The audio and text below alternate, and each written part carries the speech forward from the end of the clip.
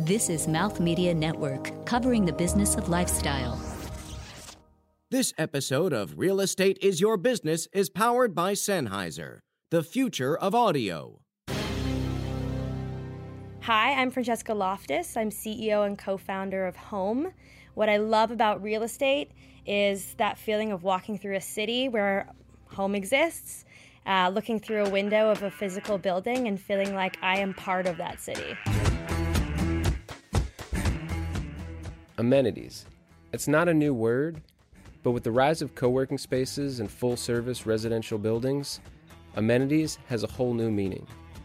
Today, you'll hear from a company that's using technology to turn amenities into a service. From New York City, you're listening to Real Estate is Your Business, powered by Preview, a smart online real estate brokerage providing expert advice without the high fees. With Thomas Kutzman and Scott Pollock.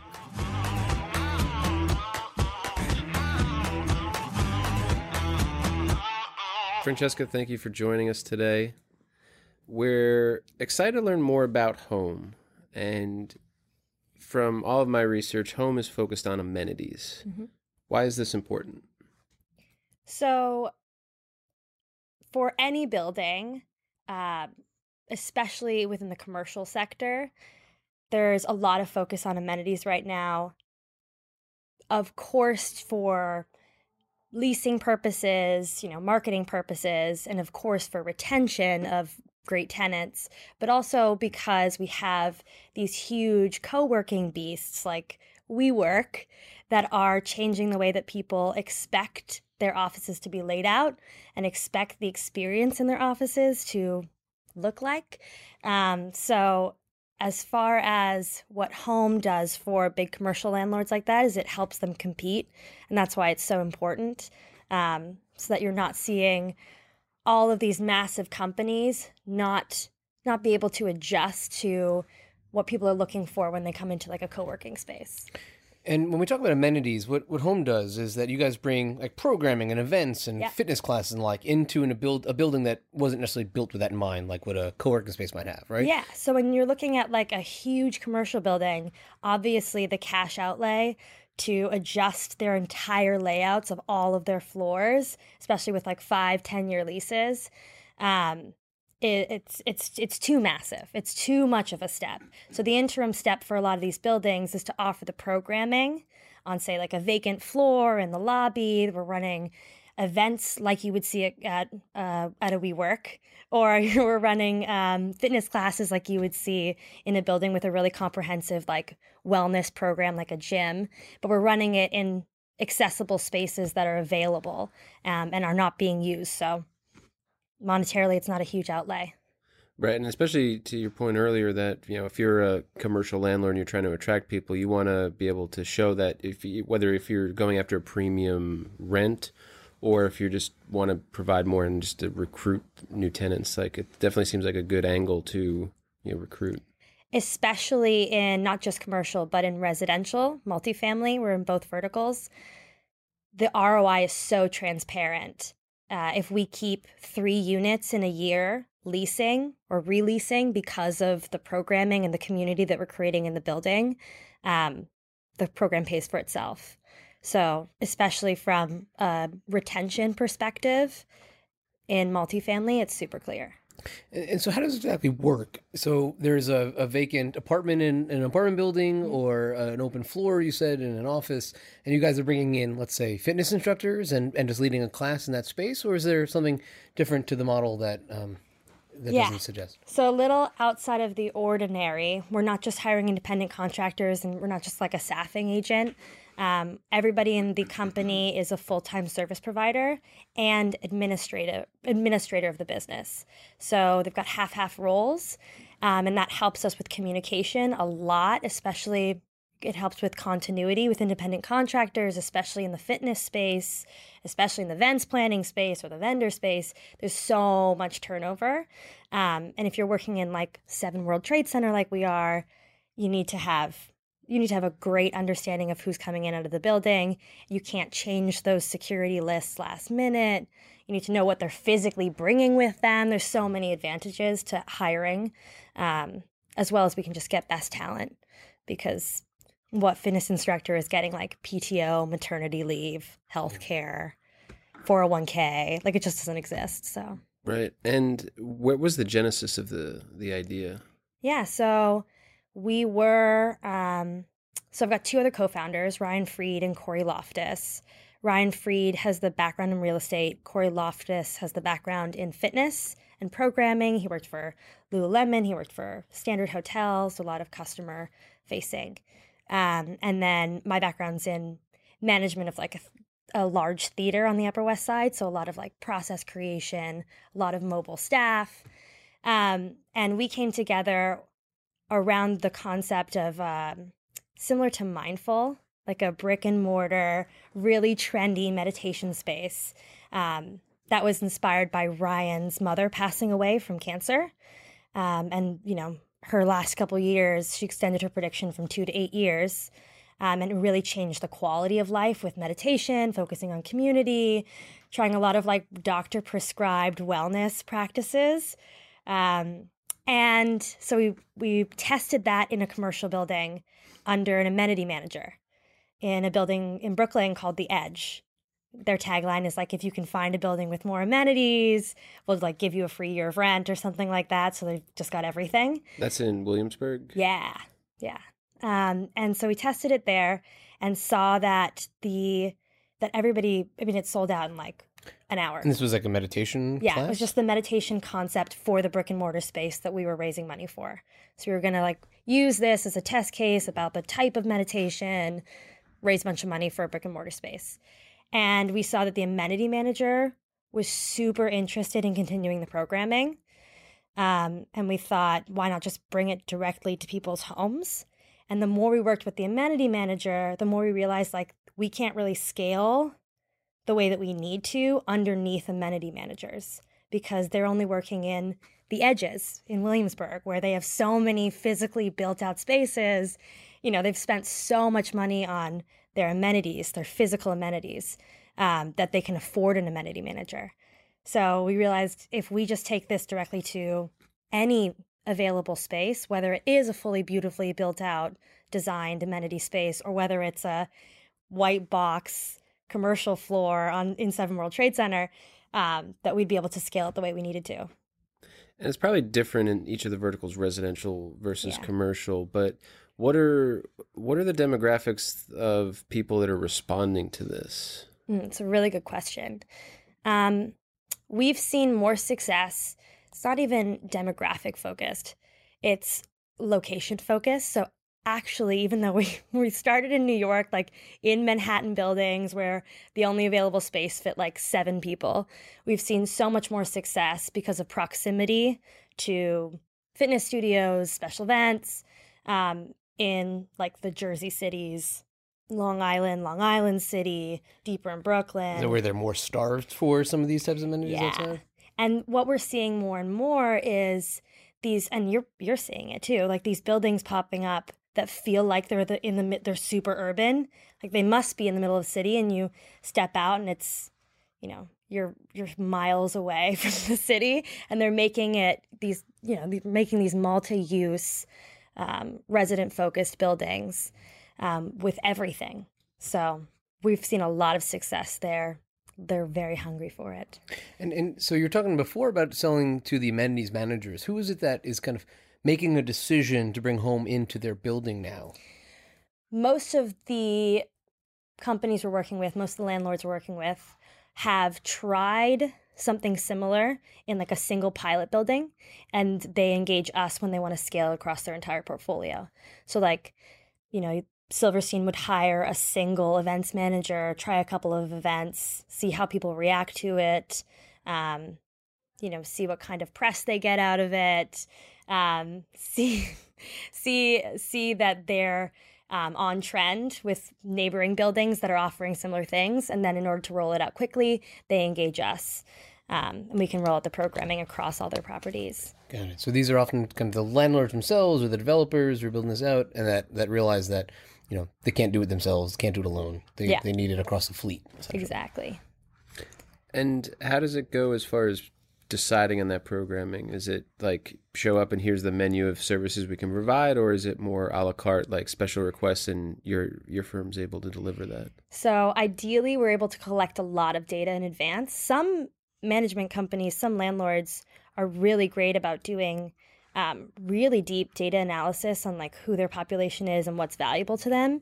And we come in after they've done these like awesome tests with a consultant or a firm or something. We kind of end up with all this data, which is really nice. Otherwise, we provide that service. It's just kind of like built in to our regular cost. We survey everybody. We do these like these little like tablings where we ask a bunch of questions for small groups of people, just to kind of get an idea of what would be valuable. But sometimes we don't get that access and we just have to use like, this is a similar demographic. Sometimes we've got to ask, what's the demographic of your building? Because we can't even like get that access.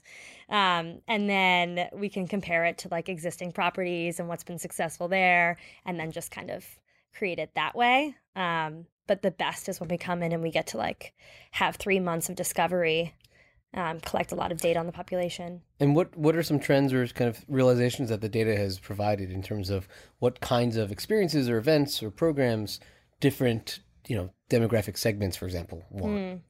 So every single building across every demographic, every location, their number one is always a fitness programming. So even though we started in fitness and we're constantly trying to be like, we are this full service program, we offer everything, it always comes back to like, we're still hiring more fitness instructors. Fitness is always the first thing that people want. So fitness is always the most popular, most requested, most engaging program we can offer. Yoga is always number one. Always, always, always number one.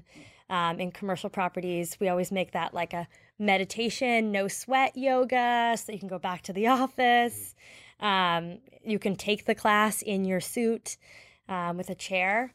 And then beyond that, like core, we offer a core class. We offer a meditation class. And then programming wise, we try and be really out of the box. Like if you walk into a building and there's a Wind Down Wednesday, I can guarantee you that's not run by Home.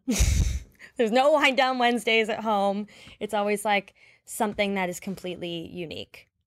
Wind Down Wednesday, I'm assuming, means wine. Wine, like if you're walking in and it's a Wednesday and this post-it says Wind Down Wednesday and people are like testing wines. Got it. It's not our building. That's not your thing. No. So wine doesn't fill your wellness mantra. No, we'll like convert an entire outdoor space into like a mini golf course, or we'll like put a bunch of bounce castles in like the lobbies of commercial buildings, or like we just do something that's really unexpected. Because if you're going to spend the money, obviously it's got to be a unique experience for the tenants so that they talk about it. Because it's not just that you want your current tenants to be happy, you want them to market your building, your management company. I mean, how many people in the world actually know who their management company is in their commercial building where they go to their office every day? It's very few. So the idea of like building these brands for them, that's like the primary focus. And just from starting this company, you guys have a kind of diversity, focus on fitness, but a diversity of experiences you're creating. Like the mini golf example is a perfect one. Yeah. How did you start developing that kind of programming? Is it all in-house that you said, all right, in order to create a mini golf course, we need X, Y, and Z? Or are you finding other partners that are experts in whatever program event you're putting together and you work with them? Partners, all partnerships all the time. The vendors actually specifically for events are all continued partnerships. Right, got it. So that gives you this diversity that you gives can us the diversity. Also gives us really great pricing. How do you pass through to management companies? How do you find people to say, yeah, we can what we do is we put mini golfs together, and you're the conduit for them, but you have to find these types of like unusual experiential companies? We'll normally call like a big party company where they kind of have everything. We say like, what is sitting in your warehouse that you've never used? Or like, what is it that nobody has ever, and then, even if it's because of price or something like that, we'll be like, well, don't you want to get it out once? Maybe you'll get some really great pictures out of it. So we can like get some great pricing that way. Yeah, a lot of it is like calling the big companies, finding the individual thing. And then you have the venue already solved for at least. So Yeah. Yeah, I mean, it's even like when you think back to like when photo booths became very popular at weddings. Yeah. Like it's, I guess, the same idea. People more involved. And then we see somebody else do it and we say, we can't do that ever again. And then we move on to the next thing. Yeah. But no wind down Wednesdays. Sorry. Yeah, no wind down Wednesdays. We'll always throw, you know, sometimes we get requests from a management company. They're very specific about what they want, and we'll throw something weird in it. Like, we'll be like, oh, great, it's a wine and smelly cheese, or like like something that's just like. I feel like everybody is so overwhelmed, especially in New York, with like invites to everything. I don't know if you guys feel the same way, or maybe I'm just super popular. No, but it has to be something that you're gonna stop and look at again. Yeah. And you said in the beginning that this has become something that residents and tenants of office buildings have come to expect in the age of co-working and what have you. So is it that, you know, people are looking constantly to say, I need something to do at lunch that's not just, you know, leave my office and go work somewhere else because that's what I'd get at a WeWork or somewhere else? Or is it another kind of end goal that you're after that your customers see, like the idea of building community by way of a yoga class is something that gives them some competitive advantage? Yeah, I think, so there's a company called Workwell in France, and they started off by just pairing people together for lunches. I think the whole focus is community. Nobody's going, I demand a mini golf course in my apartment building at least once a year. Nobody's saying that anything that specific, right? They saw WeWork do it one time. It's this idea of like they want to, especially in a commercial building, right? You have no idea about the company that's the floor below you. People are actually interested in having a conversation in the elevator. They just like, there's nobody to prompt it for them. And I know from living in an apartment building, if I know my neighbor really well, it's going to make me kind of overlook anything that I might dislike about the building, because I'm thinking, well, the guy across the hall from me that one time, he let me stay there when like I left my keys and I was locked out. Or there's so many benefits to knowing the people in your building that it really does directly affect you staying there, directly affects the retention. Coming up, we'll get a little bit deeper into how you go about this and how you're able to deliver, such, great services and amenities to building owners. But first, as a custom on the show, it's snack time. Snack time. And you've been kind enough to bring a snack for us to share today. Yeah, I brought rainbow bagels and cream cheese. Rainbow cream cheese? Not rainbow cream cheese. Like 365. This was on its way to being a really great snack, and then I was really busy. So this is a great representation of my personality. It's the thought that counted. Yeah. There's like thought behind it, but then like I was busy. I did bring gold knives. I was just going to ask for you the about cream those. cheese, though. These are some like heavy duty, legitimate, maybe actual gold. We might not even want to mention that I took those because I took them from the event room. So they're going to be like, we're two knives short. Nice. Where are our 24 karat gold knives? Well, let's take a look at these. So is this factor into one of these amenity experiences where anybody can bring bagels, but you're going to show up with rainbow bagels? No, we were actually laughing about different types of cream cheese a moment ago. We would bring we'd bring rainbow bagels and like Pop Rock cream cheese or like something super weird. Here, let's dig in. Pop Rock cream cheese seems like it would go well with this neon purple and pink bagel. I'm digging it. All right, well, thanks very much. No problem. Yeah, you're gonna consume one like on here. You're just gonna eat an entire bagel. That's a sound no audience needs to be exposed to. I do have to laugh about the fact that you said snack and I brought bagels, which I think is a representation of how over the top I can be sometimes. It's like is a bagel a snack? That's definitely a meal. Absolutely. I know that when pizza's on a bagel, you can eat pizza anytime. Yes, exactly. That's snack related. Well, We'll be right back.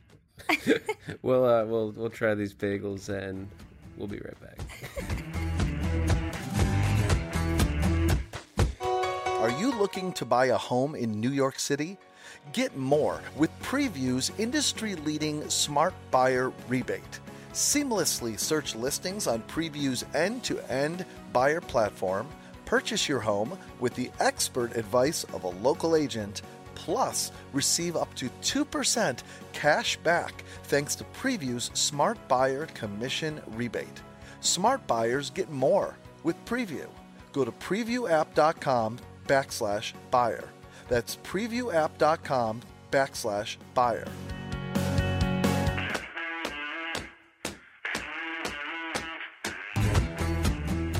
Hey everybody, it's Tom. We enjoy bringing the show to you week after week, but we need your help. One of the best ways for listeners to discover the show are from your reviews. So let's make that happen. Go to iTunes, search Real Estate is Your Business, and leave us a review. And while you're at it, why not a 5-star rating?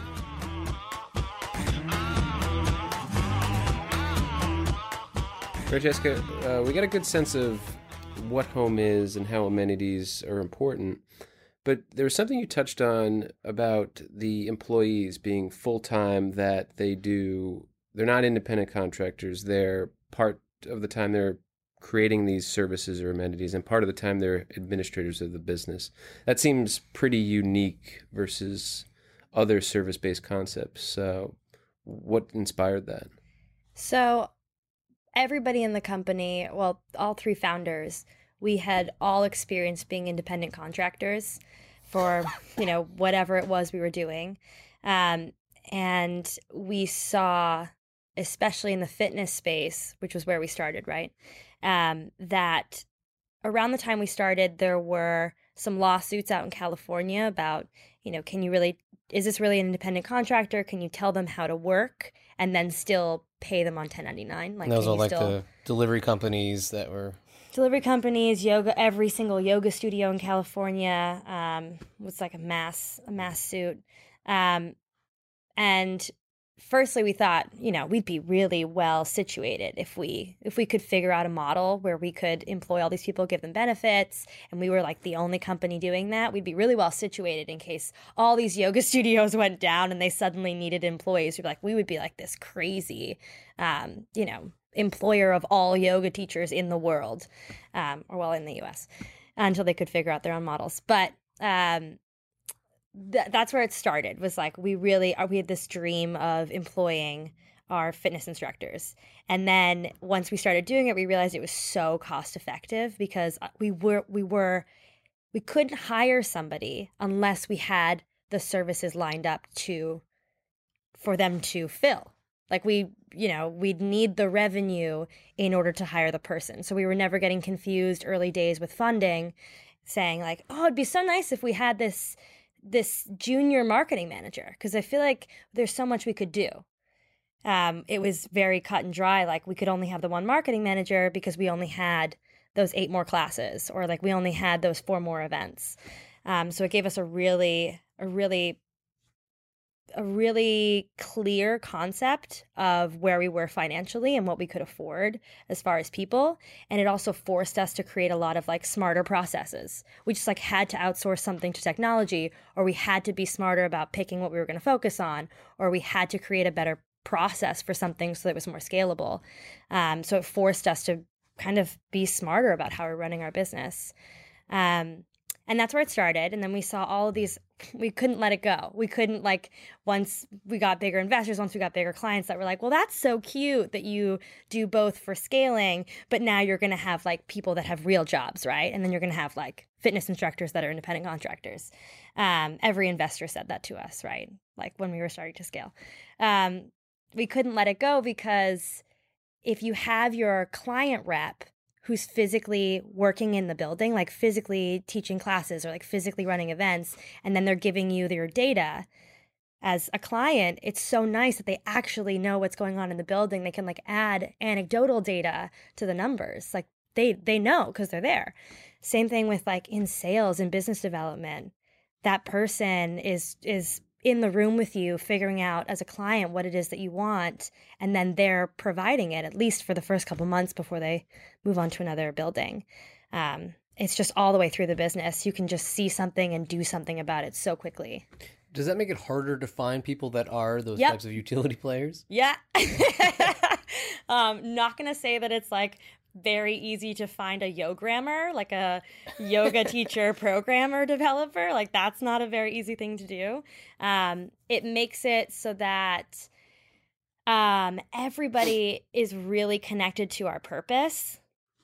So you're in order to find somebody that fits into the culture super well, fits into the team super well, is really connected to the purpose, you're going to have to look hard anyways. Mm-hmm. It's just like we're forcing ourselves to look that hard. And it seems you're in an interesting place where you're looking at people in their whole selves, not just the like interest section of a resume filled with their professional experience, but kind of hidden at the bottom, but rather bringing that I'm interested in yoga to the fore of I'm also a developer. Yeah. So I'm super passionate about not reading. I kind of don't read resumes. When I was running the recruiting for the company, I just wouldn't be interested. I'd be like, you need to send me a resume because like that's how this works. Like it's an interview. But I would often not read it because I didn't want to read experience and not listen for experience. Do you know what I mean? Totally. I wanted to like listen for grit instead of being like, oh gosh, you moved up the ladder so quickly. I wanted to like listen for what it was that was motivating somebody to move up the ladder quickly, because I just wanted to know the person better than like the words on the page. And I feel like, you know, when I would get early on with a new recruiting manager, they'd say like, oh, this is a Columbia grad. And they would like lay out all the bullet points. I would get caught up in it the way that I would have had I read the resume and focused on the resume, right? So, and I would be passing that information on like, oh, look at this person. They did all these things. We're not actually learning about the person. Yeah. But how do you, like, the needs that come up in the service side and the business side don't always like line up perfectly. So like do you then reposition people, retrain people? Okay, you're working on business development and yoga, but now we need someone doing yoga and, you know, some other type of marketing or business administration. It's a really good question. I feel like because, I mean, obviously any startup, you're going to have to slot. You start with generalists, and we're just at this space now where like, you know, people have started to slot, and now their roles are getting really specific because we're growing a lot and we're throwing a bunch of bodies in. I feel like that happens anyways. I feel like you come in as business development, and then you're marketing, and then you're just social media, or you're just inbound, or you're just outbound, and then it goes and on and on. There's not a ton of movement from like you're on the client rep team to you're now a developer. So there's not a huge movement. And we're normally just adding people instead of moving people. Unfortunately, sometimes generalists don't slot. And that's just the real life of a startup, is somebody's really great at a ton of things and not super amazing at one thing. And we just kind of have to part ways, and they, you know, need to go to another startup that's earlier stage where they can be an amazing generalist and be super motivated and super gritty. And how many people are you now? And how do you see, as you scale from there, the kind of the roles evolving, and can you keep up when you start slotting people, this method of having people that play multiple roles at once? I'm going to go to the first question first. We are 28 people full-time, and then we've got about 50 part-time people. The way that it works at home is you have to, and this helps us minimize the movement. You know, we're really getting to know people. You have to be an independent contractor for 3 months. So you'll jump in and sub random classes. We'll have you come to a variety of events like mixers and things. At the company, we might have you like temp in a role where we need like a couple hours of help, so you can see how it fits your life. We can see how you fit with the team. There's normally a 3-month waiting period before we bring anybody on full time, and those full time conversations can go on for longer than 3 months. You know, we have projected there's going to be this role that's going to come up, and we kind of just keep people in the pipeline for a little while. And which markets are you in currently? We're in Toronto and New York, launching in Seattle at the end of the summer. What inspired Toronto? Well, I'm from Canada. I was born and raised in Toronto. So it's we naturally know a bunch of people in real estate up there. But also, it's the second largest growing real estate market in North America. Little did we know when we first went to Toronto that it's primarily condo co-op, which is not how we sell, because we normally scale with a partner, and to go board by board is incredibly frustrating. But luckily now we're just seeing this movement to, it's actually a marketing tactic for a lot of these management companies because there's so little rental inventory that they're even marketing on like the front page of these beautiful luxury rental buildings. They're saying like, this is not a condo. So it's even a marketing tactic for a lot of these landlords now, these developers. Great. This has been a great introduction into home and what you're doing with amenities. And coming up, we'll get a little bit more personal and learn about you outside of home. Cool. We'll be right back.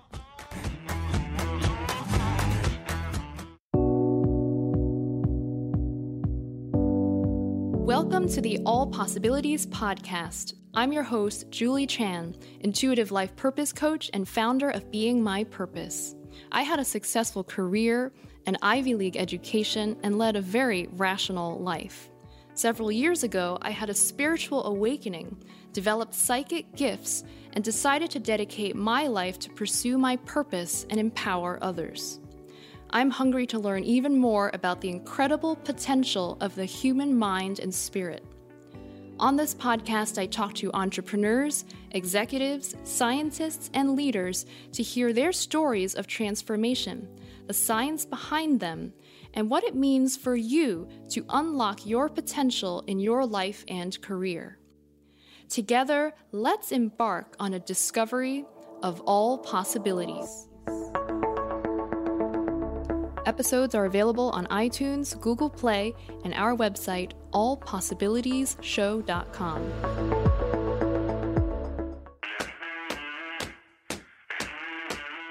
Keep up with the show on Instagram and Facebook at Real Estate Biz Show and with hashtag Mouth Media. Plus, check out all of the Mouth Media Network shows at mouthmedianetwork.com and wherever the best podcasts are found.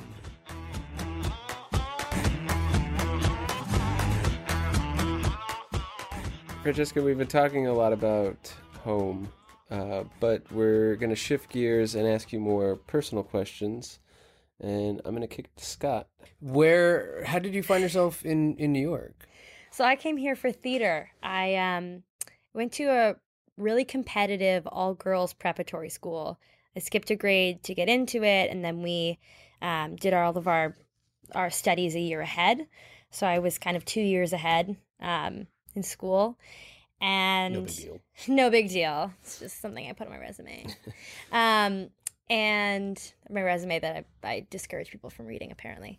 No, so I was in this really competitive, super academic program.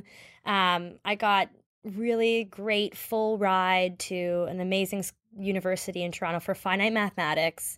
And then I went up to my guidance counselor and said, I really want to go to New York for theater and just like do a gap year and go to a conservatory. And I was discouraged from doing that, obviously. Pretty much every girl that came out of the school became a doctor or a lawyer because they were very into equality. So you had to do one of those two things. And I did it anyways. I went went and deferred my full ride. Went down to New York to go to a conservatory. Started in the summer, did my conservatory, had my last semester left. I was supposed to leave a semester early and go back to my full ride, and I just didn't. And found myself as an actor in New York City, like every other actor in New York City. Is that how you also learned about real estate? Were you also like a real estate agent on the side? Well, I went and worked in a theater. I was an intern in a theater, and my boss left quite abruptly, and I was 17 years old, and the theater became my responsibility.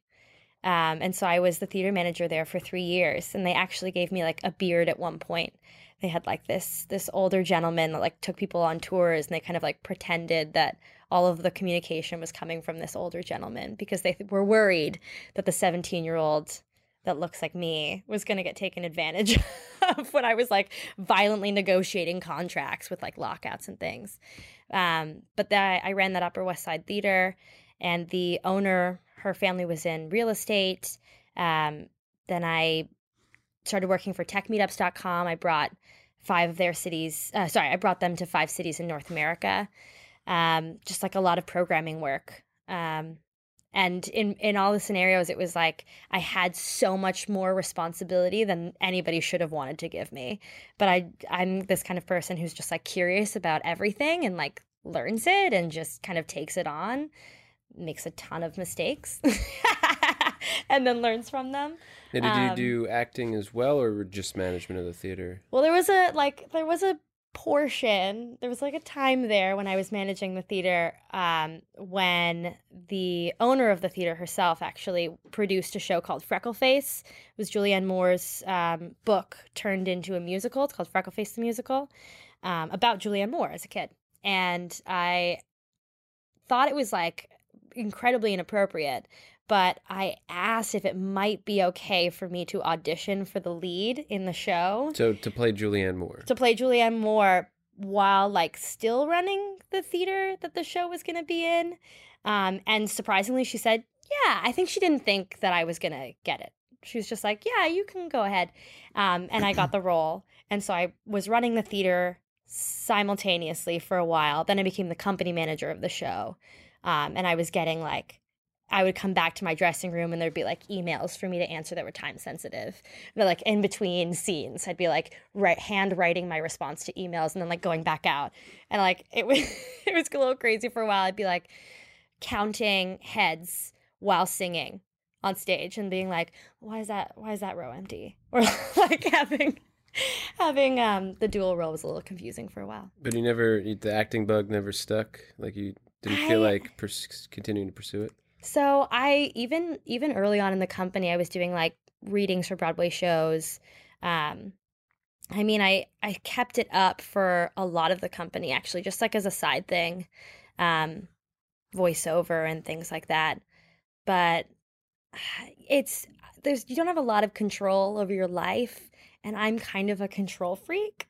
So I think that's why it didn't stick. Maybe when I'm retired and super rich, I'll just produce all my own shows and just do it. And then star in them. And then star in them, be the company manager. Yeah. Yeah. I really want to repeat that feeling of being on stage, also counting heads. And I really want to repeat the handwriting to emails in the dressing room. Or you could even do corporate retreats where everybody that attends has to then put on a show. That would be great. It's back to summer camp, right? That's great. And now I'm going to steal that idea. And I'm not going to pay you for it. Fine by us. We'll come see it, though. We'll support. Just going back to amenities for 1 second, obviously you help curate these. What are some of the wellness or fitness programs or things that you actually pursue that would be in the roster? Ooh, it's a good one. I'm pretty bad at taking my own medicine. There's so much when we're talking about why meditation in the workplace, all of the, the stress reduction and things like that very much should apply to my life and like how stressful my life is. I really should do more of that. I think the places where I actually get to participate in like these wellness practices, it tends to be like I force it upon myself in the office. Like we meditate before every team meeting so that everybody's centered by the time you run into a meeting and you're thinking about something else. We do clearings and then we do breath work. And then everybody's very much in the room. We do that even with like investors, or when we invite someone to our office, we make them do that. So yeah, meditation and breath work is what I participate in the most, and it's forced because I'm in the office. And is it hard to create a culture? You were saying that that's not you personally, taking that medicine for yourself, but forcing it upon yourself. Is it hard to kind of keep up that culture when that may not be your nature? Or is there someone else in the company who kind of brings that forth always? So one of our co-founders, actually I'm married to one of my co-founders, Corey Loftus. He is our C3PO. So he is chief of, that was a laugh line. You're allowed to laugh at that. C3PO. I'm not a Star Wars person. Also, Tom doesn't know how to laugh. Yeah. Oh, no. I'm the serious one of the two of us, if anybody listening hasn't already noticed that. It's the gingers laugh at everything. Yeah. No, C3PO. So he is our chief of programming, people, and philosophy. And he's the one that, Hold on, let me just back up for a second. Chief 3P. Oh, I got it. Okay. C3PO, Yep, 3 Ps. It's good. It's a good one. Yeah, I know. Nobody laughed at it, though, so it didn't land. I laughed at my head. I didn't leave space for it. We were meditating. It was an acting thing. Meditating. It was meditative. But he is really great about creating kind of like ritual in the office around meetings, a ritual around bringing in new clients, like ritual around a variety of things that help us remember to like stop and create some work-life balance, because it is still a startup. And even though we're providing these services to all these buildings, we're preaching about work-life balance all the time, leaning on your community, focusing on wellness practices, meditating, all of these kinds of things we're constantly preaching about. We can easily lose track, lose sight. And it's not in my nature to like do that for myself. Sounds like it's not in your nature to slow down and like take a second before the meeting. You just met me. You must be a mind reader. I'm pretty intuitive. It's a redhead thing. I understand. It's the ginger connection. Mine's fake, but that's okay. It's a personal question. Francesca, this has been a great conversation. We'd like to give all of our guests the opportunity to share a final thought. It's not a dissertation, but whatever you'd like to share with those that are listening.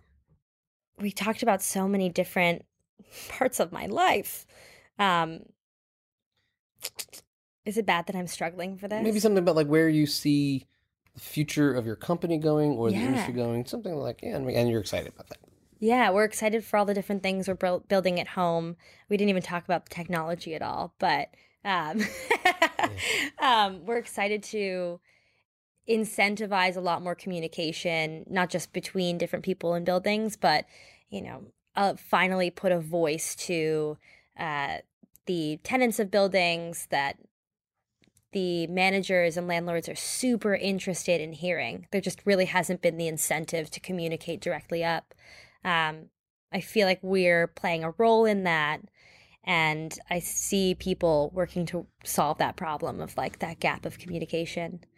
It can be so valuable. Data, right? Gotta love it. Age of data. You just have to love it.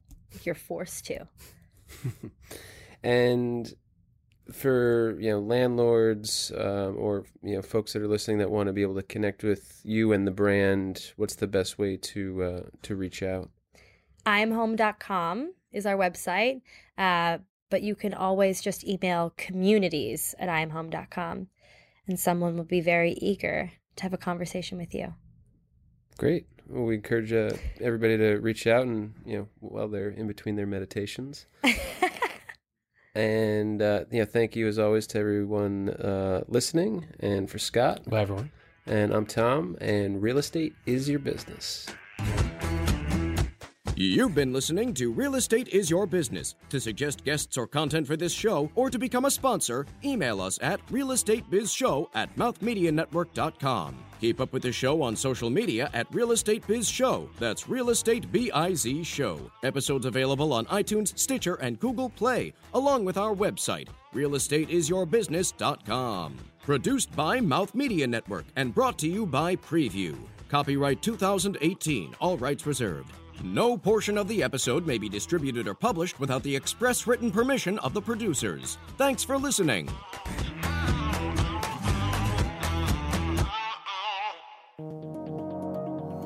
This is Mouth Media Network, covering the business of lifestyle.